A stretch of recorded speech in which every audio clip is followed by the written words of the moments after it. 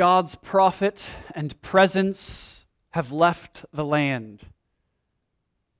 He has gone silent. Baal, it seems, has his own king on Israel's throne. Abundance has become famine. Plenty has become want. Blessing has become curse. 3 years of drought have proven Baal an impotent king. And Ahab is growing desperate. A short distance away in Sidon, Yahweh's prophet eats the bread of a Gentile widow, forged from a jar and a jug that never run out. He eats with her son who he raised from the dead. And to him comes God's word. The age of famine must end. Baal's time is up.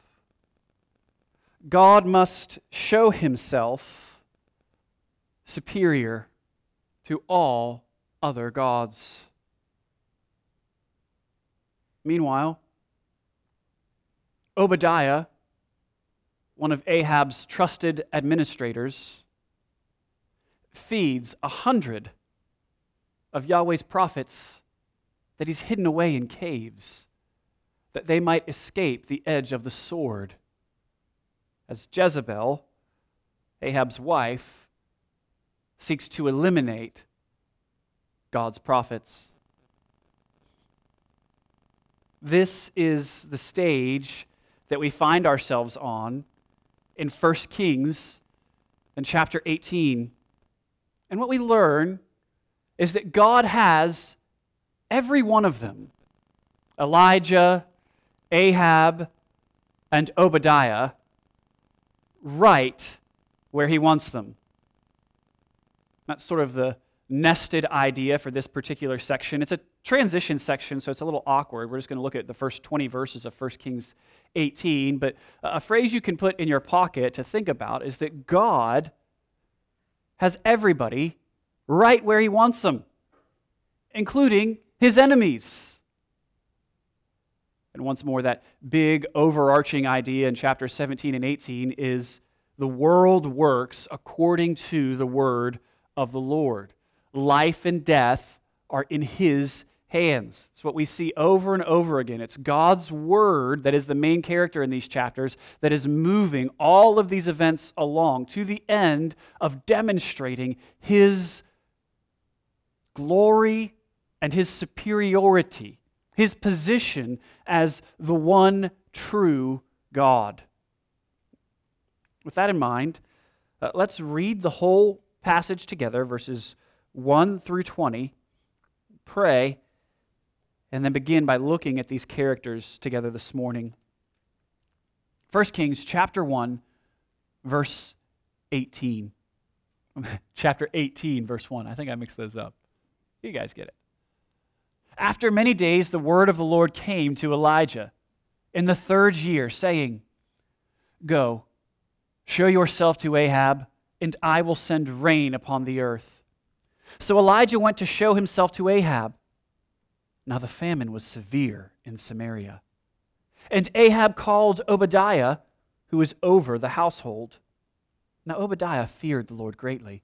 And when Jezebel cut off the prophets of the Lord, Obadiah took 100 prophets and hid them by 50s in a cave, and fed them with bread and water. And Ahab said to Obadiah, "Go through the land, and to all the springs of water, and to all the valleys. Perhaps we may find grass and save the horses and the mules alive, and not lose some of the animals." So they divided the land between them to pass through it. And Ahab went in one direction by himself, and Obadiah went in another direction by himself. And as Obadiah was on the way, behold, Elijah met him. And Obadiah recognized him and fell on his face and said, "Is it you, my lord Elijah?" And Elijah answered him, "It is I. Go tell your lord, behold, Elijah is here." And he said, "How have I sinned that you would give your servant into the hand of Ahab to kill me? As the Lord your God lives, there is no nation or kingdom where my Lord has not sent to seek you." And when they would say, "He is not here," he would take an oath of the kingdom or nation, that they had not found you. And now you say, "Go, tell your Lord, behold, Elijah is here." And as soon as I have gone from you, the Spirit of the Lord will carry you I know not where. And so when I come and tell Ahab and cannot find you, he will kill me. Although I, your servant, have feared the Lord from my youth. Has it not been told, my Lord, what I did when Jezebel killed the prophets of the Lord? How I hid 100 men of the Lord's servants, prophets, by 50s in a cave, and fed them with bread and water? And now you say, "Go tell your Lord, behold, Elijah is here, and he will kill me." And Elijah said, "As the Lord of hosts lives, before whom I stand, I will surely show myself to him today." So Obadiah went to meet Ahab and told him, and Ahab went to meet Elijah. When Ahab saw Elijah, Ahab said to him, "Is it you, you troubler of Israel?" And Elijah answered, "I have not troubled Israel, but you have, and your father's house, because you have abandoned the commandments of the Lord and followed the Baals. Now therefore, send and gather all Israel to meet me at Mount Carmel, and the 450 prophets of Baal and the 400 prophets of Asherah who eat at Jezebel's table." So Ahab sent to all the people of Israel and gathered the prophets together at Mount Carmel. Let's pray. Father, we thank you for your word. We ask that you would speak through it to us. Meet us during this time this morning. Focus our attention on you.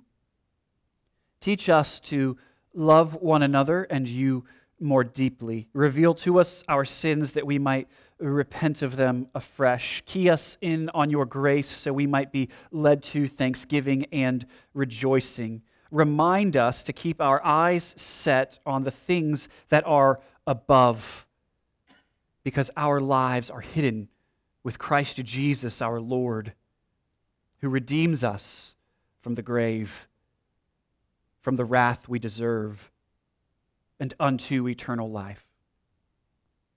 Speak to us, Lord. We listen. Enable us to digest the words of life that you feed to us this day. We pray in Jesus' name. Amen. God has everyone right where he wants them, and that includes this false god, Baal. Again, chapters 17 and 18 have been conspiring together to demonstrate once and for all it is not Baal who rules and reigns over all things, but God, Yahweh, Elijah's God, the only true God. And remember, Baal is considered the Lord of fertility. He's a Canaanite god. And so he was thought to ride upon the storms and bring the rains that brought fruit to the ground and to the womb. And it is to Baal that Israel has turned their hearts. In fact, they haven't just sort of assimilated Yahwism or their religion together with the Canaanite religion. They're seeking to replace Yahweh with Baal. And what God wants to make crystal clear in these chapters is that Baal is powerless. He doesn't control the rains, but he alone makes it rain. And so he sends Elijah to Ahab to say, it's not going to rain except by my word. And here we are, it's been 3 years of drought, and now God says to Elijah, go and confront Ahab because I am going to make it rain. He doesn't just make it rain right away. Did you notice that? Well, why is that? And it's because he wants absolutely no confusion about who it is that is bringing the rain. And Canaanite thought the idea was that Baal was rider of the storms. He would bring fertility. But then when the dry season came, he would submit himself to the god of death, Mot, for a while. He would be imprisoned in the realm of the dead until the goddess Anat came and brought him out of that prison and back to life, and the rains would return to the land. And so you can see what God wants to make clear is that that creative story is an untrue one. He doesn't want to leave any openings for the people of Israel who are worshiping this false god to say, we knew Baal would return once more. He always comes back. No, God's going to make it rain, but he's also going to make it clear that he's the one who dried up all the rain, and he's the one who made the rain come again. He is, in this section, setting up a showdown between himself and Baal. All of it is leading us to Mount Carmel, where Yahweh will announce his superiority fully and finally as he defeats Baal on Baal's mountain with fire and rain. God has this false god right where he wants him. And he has the king of Baal right where he wants him. Ahab is getting desperate. Look at verse 2. Elijah went to show himself to Ahab. Now the famine was severe in Samaria. And Ahab called Obadiah, who was over his household. Jump down to verse 5. And Ahab said to Obadiah, go through the land to all the springs of water and to all the valleys. Perhaps we may find grass and save the horses and mules alive and not lose some of the animals. So they divided the land between them to pass through it. Ahab went in one direction by himself, and Obadiah went in another direction by himself. Shows us that Ahab has become like his God, impotent, powerless. So some commentators, it's interesting, will say Ahab and Obadiah, they both actually had a cadre of soldiers with them when they were going out in their different directions, right? Kings don't travel alone. I find that hard to believe because the author stresses that they went out, well, you see, by himself in one direction went Ahab, and by himself in the other direction went Obadiah. They're alone. And it's important to note that this is unusual. Kings wouldn't go out alone. His trusted royal official over his household wouldn't typically travel alone. But food has become scarce enough, water has become scarce enough, that these two are reduced to playing the part of some of the lowliest servants. They're out looking to collect grass and hay for the war horses and the mules. Made me think of, do you remember the old UPS tagline? It might still be one, but they used to ask, what can Brown do for you? Right? And the answer was supposed to be all kinds of things. And I was just sort of thinking about this, like, well, what can Baal do for you? Nothing. Ahab, sort of like a peasant king at this point, searching for food. And we might think that at this juncture of his life, he would pause to consider his situation. Elijah the prophet had come and said there wouldn't be rain except by his word. I've continued to worship Baal, and there's not been any rain. You might think he would consider that and repent. But what we discover is he does no such thing. Instead of identifying the troubles in Israel as the result of idolatry, he blames Elijah. Look at verse 17. When Ahab saw Elijah, Ahab said to him, "Is it you, you troubler of Israel?" Elijah answered him, "I have not troubled Israel, but you have." Sort of a comical exchange, almost like children arguing, right? So you're a troubler of Israel. I know you are, but what am I? You're a troubler of Israel. I know you are, but what am I, right? What's happening here? Why couldn't they come up with better name calling than this? Well, the phrase troubler of Israel, it's not just incidental. It comes from an incident back in Joshua chapter 7.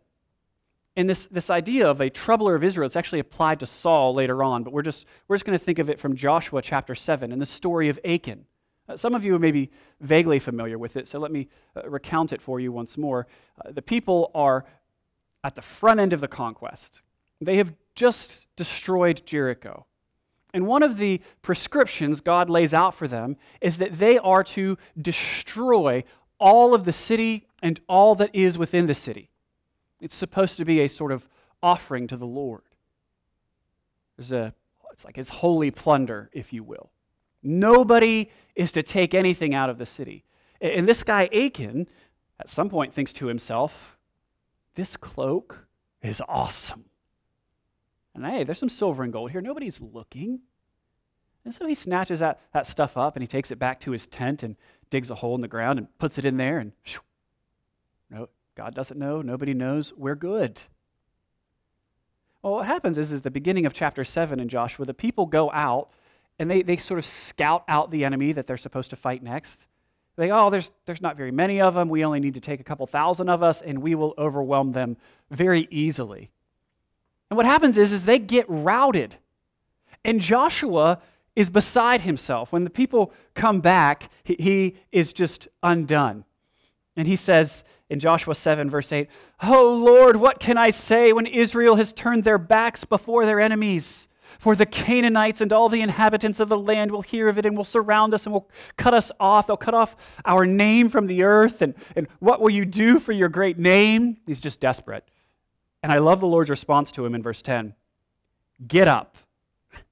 Why have you fallen on your face? Israel has sinned." And he tells Joshua the reason for their defeat is that someone among them has taken his holy plunder. He disobeyed his word as it relates to Jericho. And they cast some lots, and eventually Achan is identified as the one who had harbored the Lord's plunder. He admits his guilt. And then we read in verse 25 of Joshua chapter 7, "And Joshua said, 'Why did you bring trouble on us? The Lord brings trouble on you today.'" And there at a valley that will be called the Valley of Trouble, Israel stoned him with stones. They burned them with fire and stoned them with stones. To call someone a troubler of Israel is to identify them with Achan, and at this point in their history with Saul. A troubler brings evil on the people by displeasing God. So now you sort of get the sense. Ahab is saying, the curse that's come on the land isn't because of my idolatry. It's because of you, Elijah. And Elijah probably has to be beside himself, just a little incredulous. Like, what do you mean, man? You have abandoned the commandments of God, and you have gone after false gods. You've committed sins of inaction by not doing what God has called you to do, and you've committed sins of action by doing the opposite of what God has asked you to do. The covenant curses are spelled out in Deuteronomy. Well, what's happening to you and to all the people is because of your sins. We read this interaction, I think we sit back and go, man, Ahab is so thick. How could he be so obstinate and just stupid. Doesn't he see it? And then we get struck with a little bit of humility and consider our own lives. And we go, man, how often have I not seen it? Been so quick to blame other people for the results of my sin. How often have I been sort of blind to my sins of inaction? Or even justified my sins of action? There is a sort of tendency in us since the garden to blame shift. The woman made me do it. Well, the devil made me do it. Somebody else's fault. There's a little Ahab in all of us, isn't there? So, how do we get it out? Humble repentance. Humble repentance. We never get beyond the need to repent. Friends, let's not plug our ears in pride like Ahab. Pride for the Christian is dumb. It doesn't make any sense. Because by virtue of being a Christian, you are saying, I'm not all that impressive, I don't have my life together, and I actually don't need to defend myself because I am far worse than you would ever believe. So when we are confronted with our own sin, whether we figure it out ourselves or somebody else brings it to our attention, we shouldn't think, that's impossible. I couldn't be culpable. We should think, that seems right. Yeah, I am a sinner. And it shouldn't wreck our worlds. Because we recognize as Christians that we are sinners saved by grace.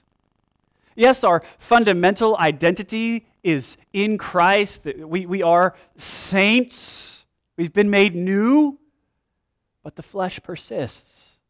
And we recognize that we are not perfect. Christians don't plug our ears in pride. We take responsibility. We repent quickly. We confess our sins and enjoy the forgiveness of Christ. You don't have to defend yourself. The Lord knows you and He loves you. If you are in Christ, the Lord loves you. God the Father loves you like He loves Jesus Christ. That's amazing because He's always loved Jesus Christ. Before there was time. One of the things Spurgeon says is that you can easily trace back when your love for God began. But you can't trace the beginning of Jesus' love for you. The source of that stream lies in eternity past.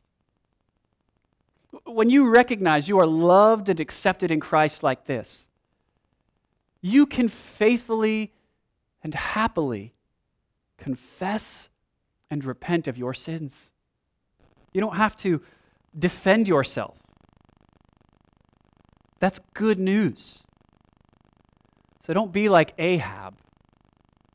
Forsake your pride and your sins. If you're a non-Christian, Ahab's obstinance has a lesson for you too. You can hear God's word for years and years and not see clearly. And stand opposed to the Lord. Friend, it's because the God of this world has blinded your mind. The only way for you to understand God's word is for God to give you faith. Pray that the Holy Spirit would give you understanding this morning. Turn from your sins and to God in repentance. God has Ahab right where He wants him. He's going to show Himself supreme over Baal and Ahab. And He has Elijah right where He wants him. Look back at verse 1. After many days, the word of the Lord came to Elijah in the 3rd year, saying, Go, show yourself to Ahab, and I will send rain upon the earth. So Elijah went to show himself to Ahab. What we see is that God's word moves Elijah. God's people move to the rhythm of God's word. You see it back there in chapter 17. God's word comes to Elijah, and it moves him to go to Ahab and pronounce judgment. And then his word takes him to the brook. And then God's word commands ravens to feed Elijah by the brook. And then God commands Elijah to go to Zarephath, where God commands a widow to feed him. And then God's word commands those jars to stay full, the jar and the jug to stay full. And then it is by God's word that the young boy is raised to life. And what do we learn at the end of 17? The woman, the widow, says to Elijah, Now I know that you are a man of God and that the word of the Lord in your mouth is truth. And here we have the word coming to Elijah again and moving him once more. God's word moves Elijah from one place to another. And that's how God's word should work in the lives of his people. God's word should move us. We should act always in obedience to his word.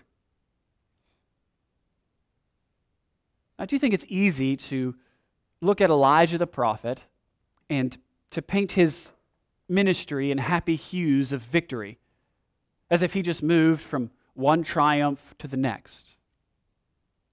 And we think of him and we think of the raising of the widow's son and of the Mount Carmel story that we're making our way to slowly but surely. We'll get there next week. We think of him swept up by chariots of fire. But the reality of his ministry is there's a lot of suffering and difficulty. His obedience to God doesn't bring him into sort of a state of comfortable bliss. It warrants for him rejection and hardship. He's, door-dashing ravens by a brook. He's staying with Gentile widows. There's famine for 3 years in the land. He's a wanted man, hunted by Jezebel. In the next chapter, in chapter 19, he's going to be so exhausted with it all that he's going to lay down and ask God to take his life. Obedience to God is difficult. It can bring us hardship. And obedience to God is always worth it. God always gives to us more than our obedience costs us. I think we make a mistake if we look at all of these situations Elijah is in and just go, man, that was really, really hard. I think it's better for us to key in on grace. Where is God's graciousness to use Elijah in the first place, to call him as his prophet? When Elijah is by the brook, it is God's grace to hide him from his enemies. When Elijah is hungry, it is God's grace to feed him with the ravens. When he's with the widow, it's God's graciousness to him. It is God's grace that sustains and empowers Elijah for his ministry. Every step of the way, even when it is difficult, God is supplying everything that Elijah needs. Friends, this is true for us also. God supplies all of our needs every step of the way. Whether we find ourselves in green pastures, happy,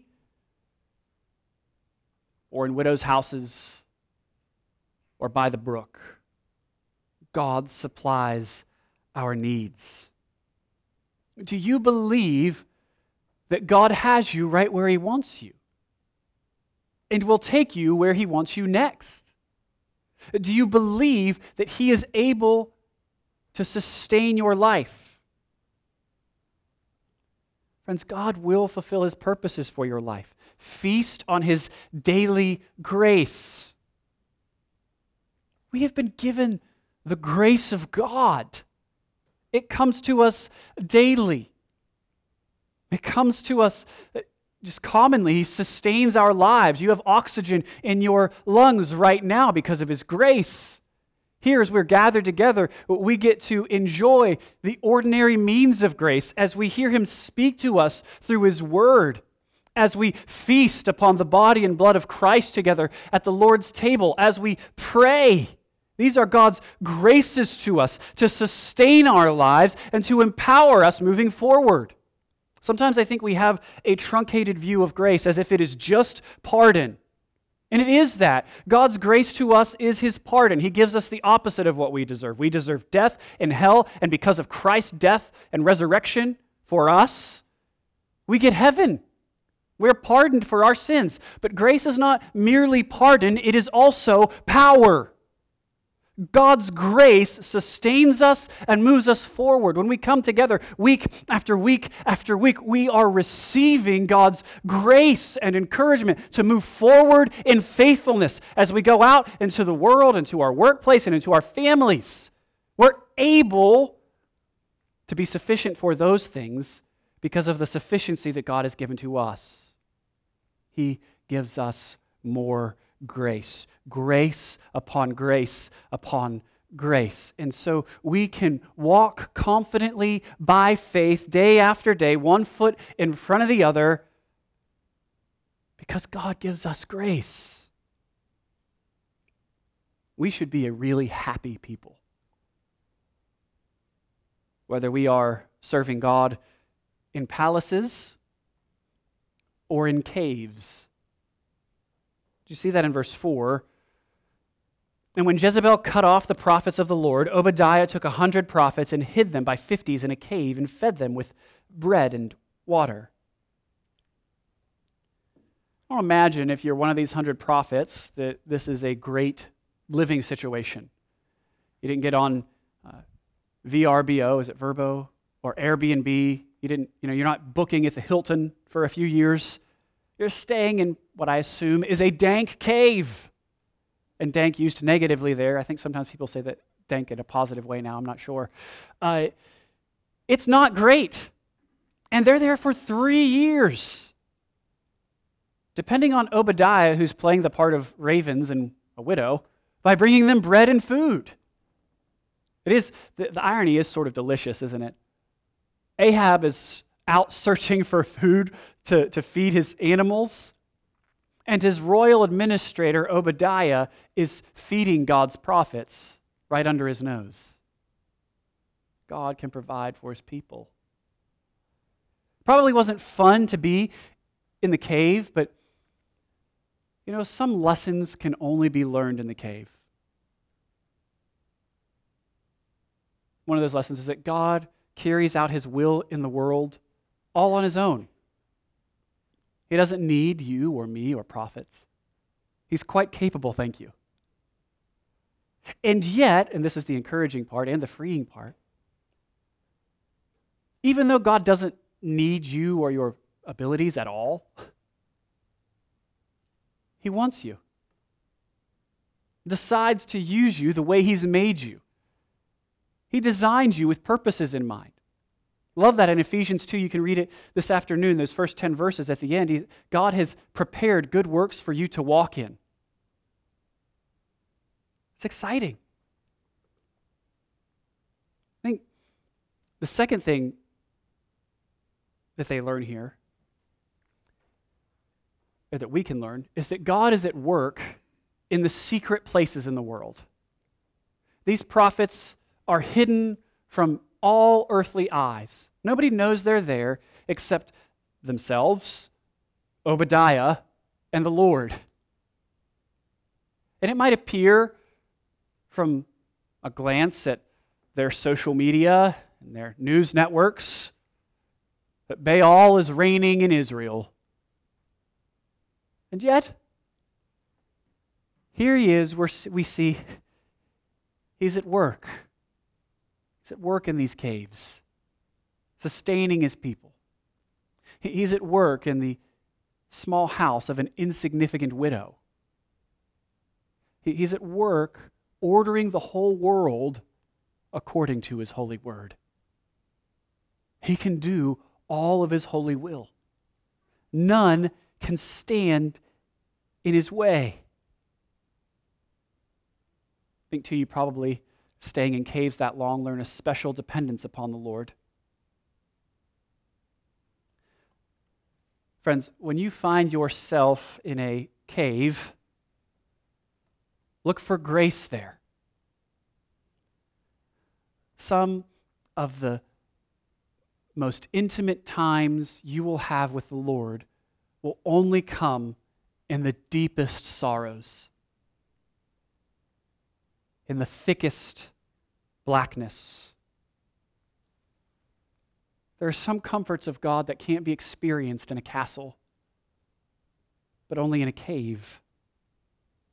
Some grace only comes to us when our eyes are dim, when our bellies are empty, when our lips are cracked, and we feel as if we might welcome death itself. It is in the weakness of the cave we find living water from the rock most satisfying. It is at the end of ourselves we find God's grace most necessary and empowering. It is in the cellar of affliction we find God's best wine for us. God will meet you in the cave. You don't have to be afraid of the dark.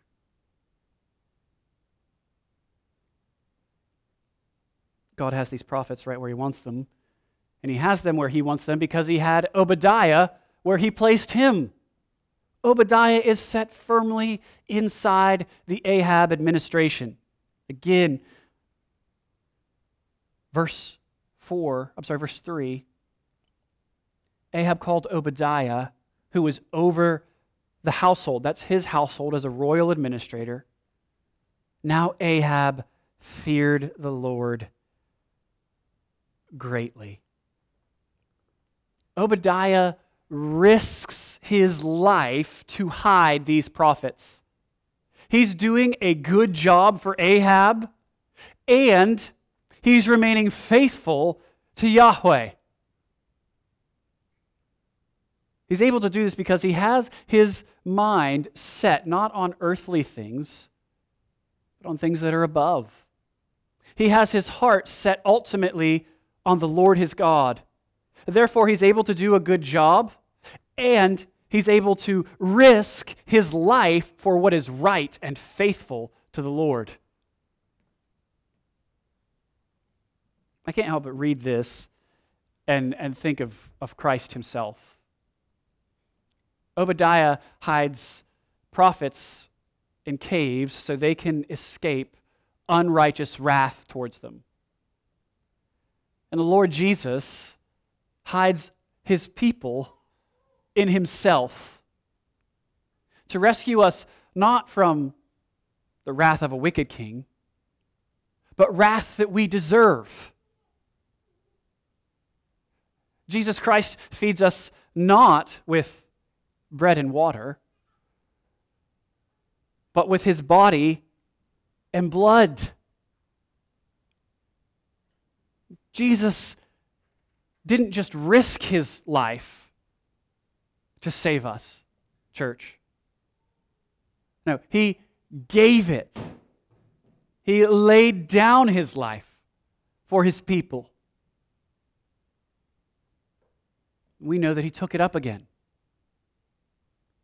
Jesus Christ went into the cave of death and then rolled away the stone on that resurrection morning so that you and I never have to be afraid of the dark, so that we never have to fear even death itself. Jesus' resurrection from the grave vindicates his ministry, and it teaches us this important lesson. God's grace will not run out when we die. His grace will come to us and take us out the other side of the tomb. God's grace will continue to come to you and me, Christian, forever and ever without end. It is incredible. Obadiah risks for what is right. Makes me think of Colossians chapter 3 and verse 2. Set your minds on things that are above, not on things that are on earth, because you have died, and your life is hidden with Christ in God.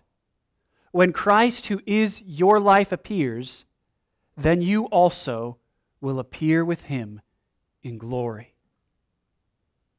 Obadiah believes the promises of God, believes the word of God, and lives faithfully. He risks for what is right. We should not be afraid to take risks for what is right. Notice also Obadiah is used to set up this meeting between Elijah and Ahab, which is going to bring about this final royal rumble, this showdown at the end of the chapter. But he doesn't get there right away. There's this big section of our text from verse 7 to verse 16 that records a conversation between Elijah and Obadiah, and it's a little strange. Obadiah falls down and says, "Is that you, Elijah?" And Elijah says, "It's me. Go tell Ahab that I'm here."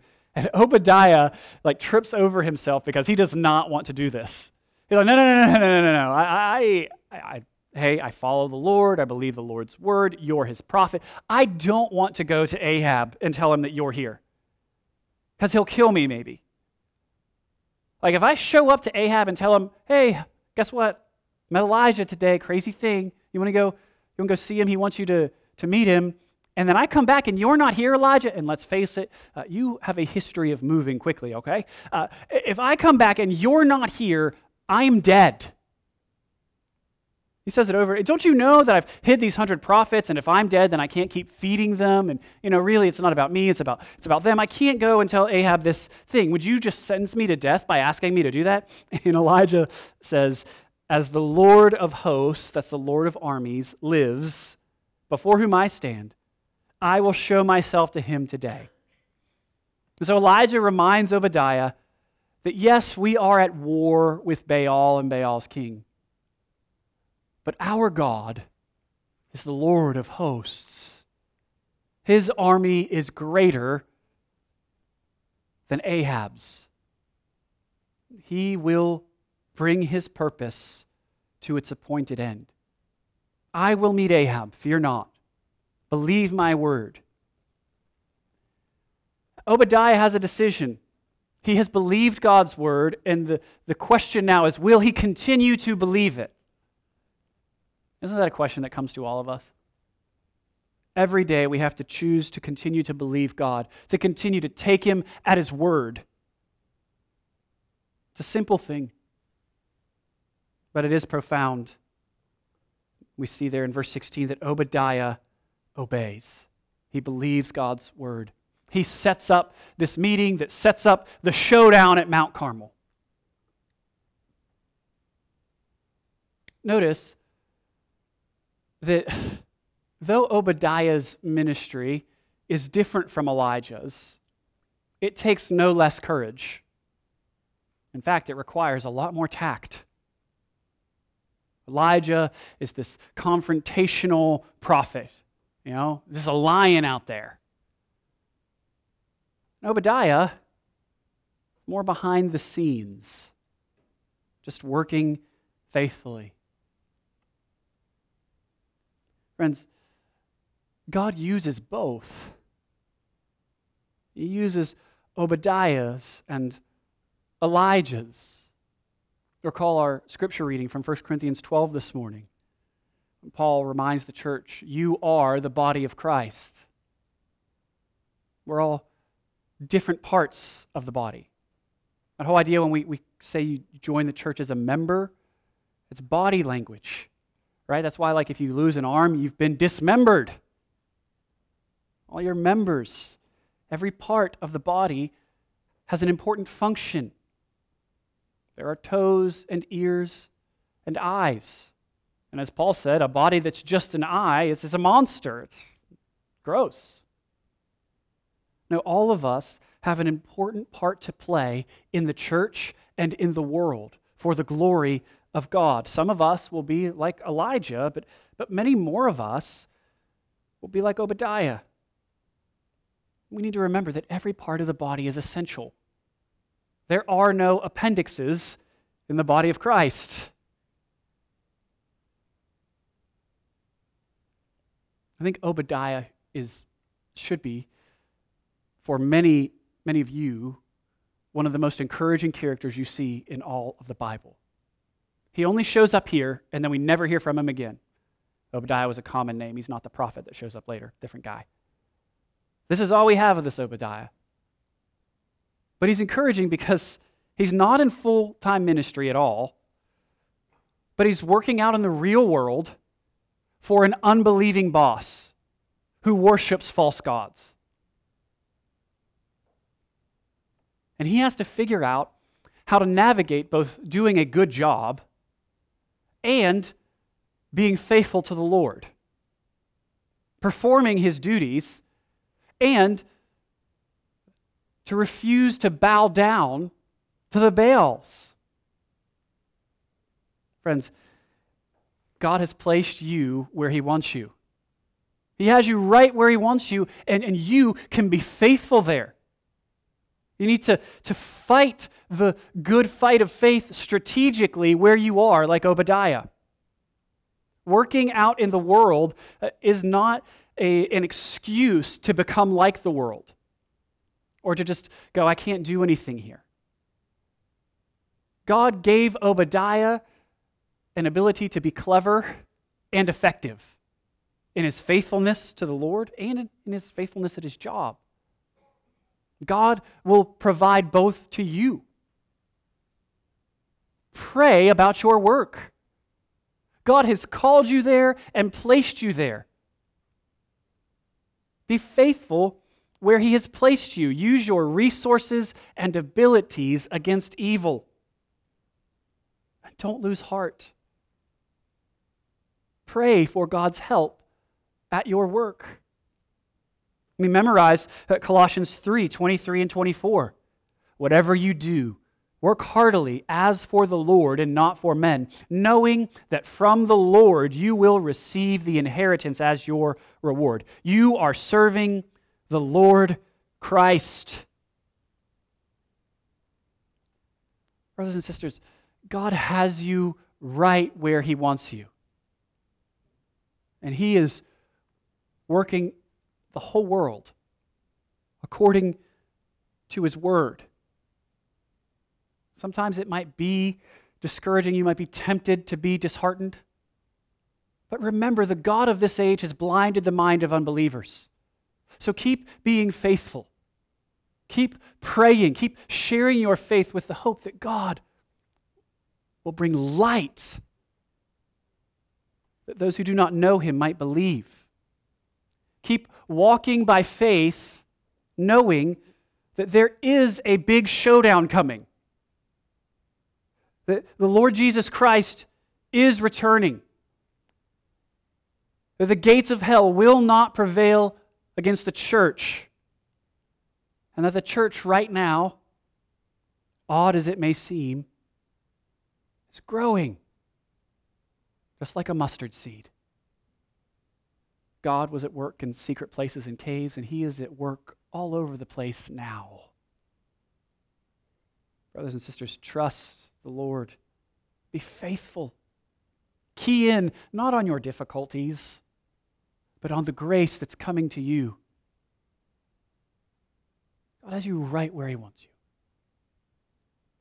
He had Elijah where he wanted him. He had Ahab where he wanted him. He has Obadiah where he wants him. He has his prophets where he wants them. And he has you where he wants you. Maybe he'll move you somewhere else, and when you get there, that's where he wants you. Let's pray. Father, we ask that you would give us grace that we might trust you more. We thank you that you sustain us day by day. We thank you for Jesus Christ, who was crucified in the place of his people, of all who will repent of sin and submit their lives to him. Thank you for saving us. Lord, we pray that you would not make us a people who just look back at the time we came to faith and confessed Christ as Lord as if we only received grace on that day, but that we would be a people who gather weekly, who get together during the week, who wake up in the morning hungry and thirsty for your word, ready to receive more and more grace from you. A people who listen to your word proclaimed because we want to receive your grace. A people who read your word because we want to receive your grace. We know that your law is sweeter than honey, that you have given to us the words of life. Lord, help us to take advantage of all the ways you give grace to us.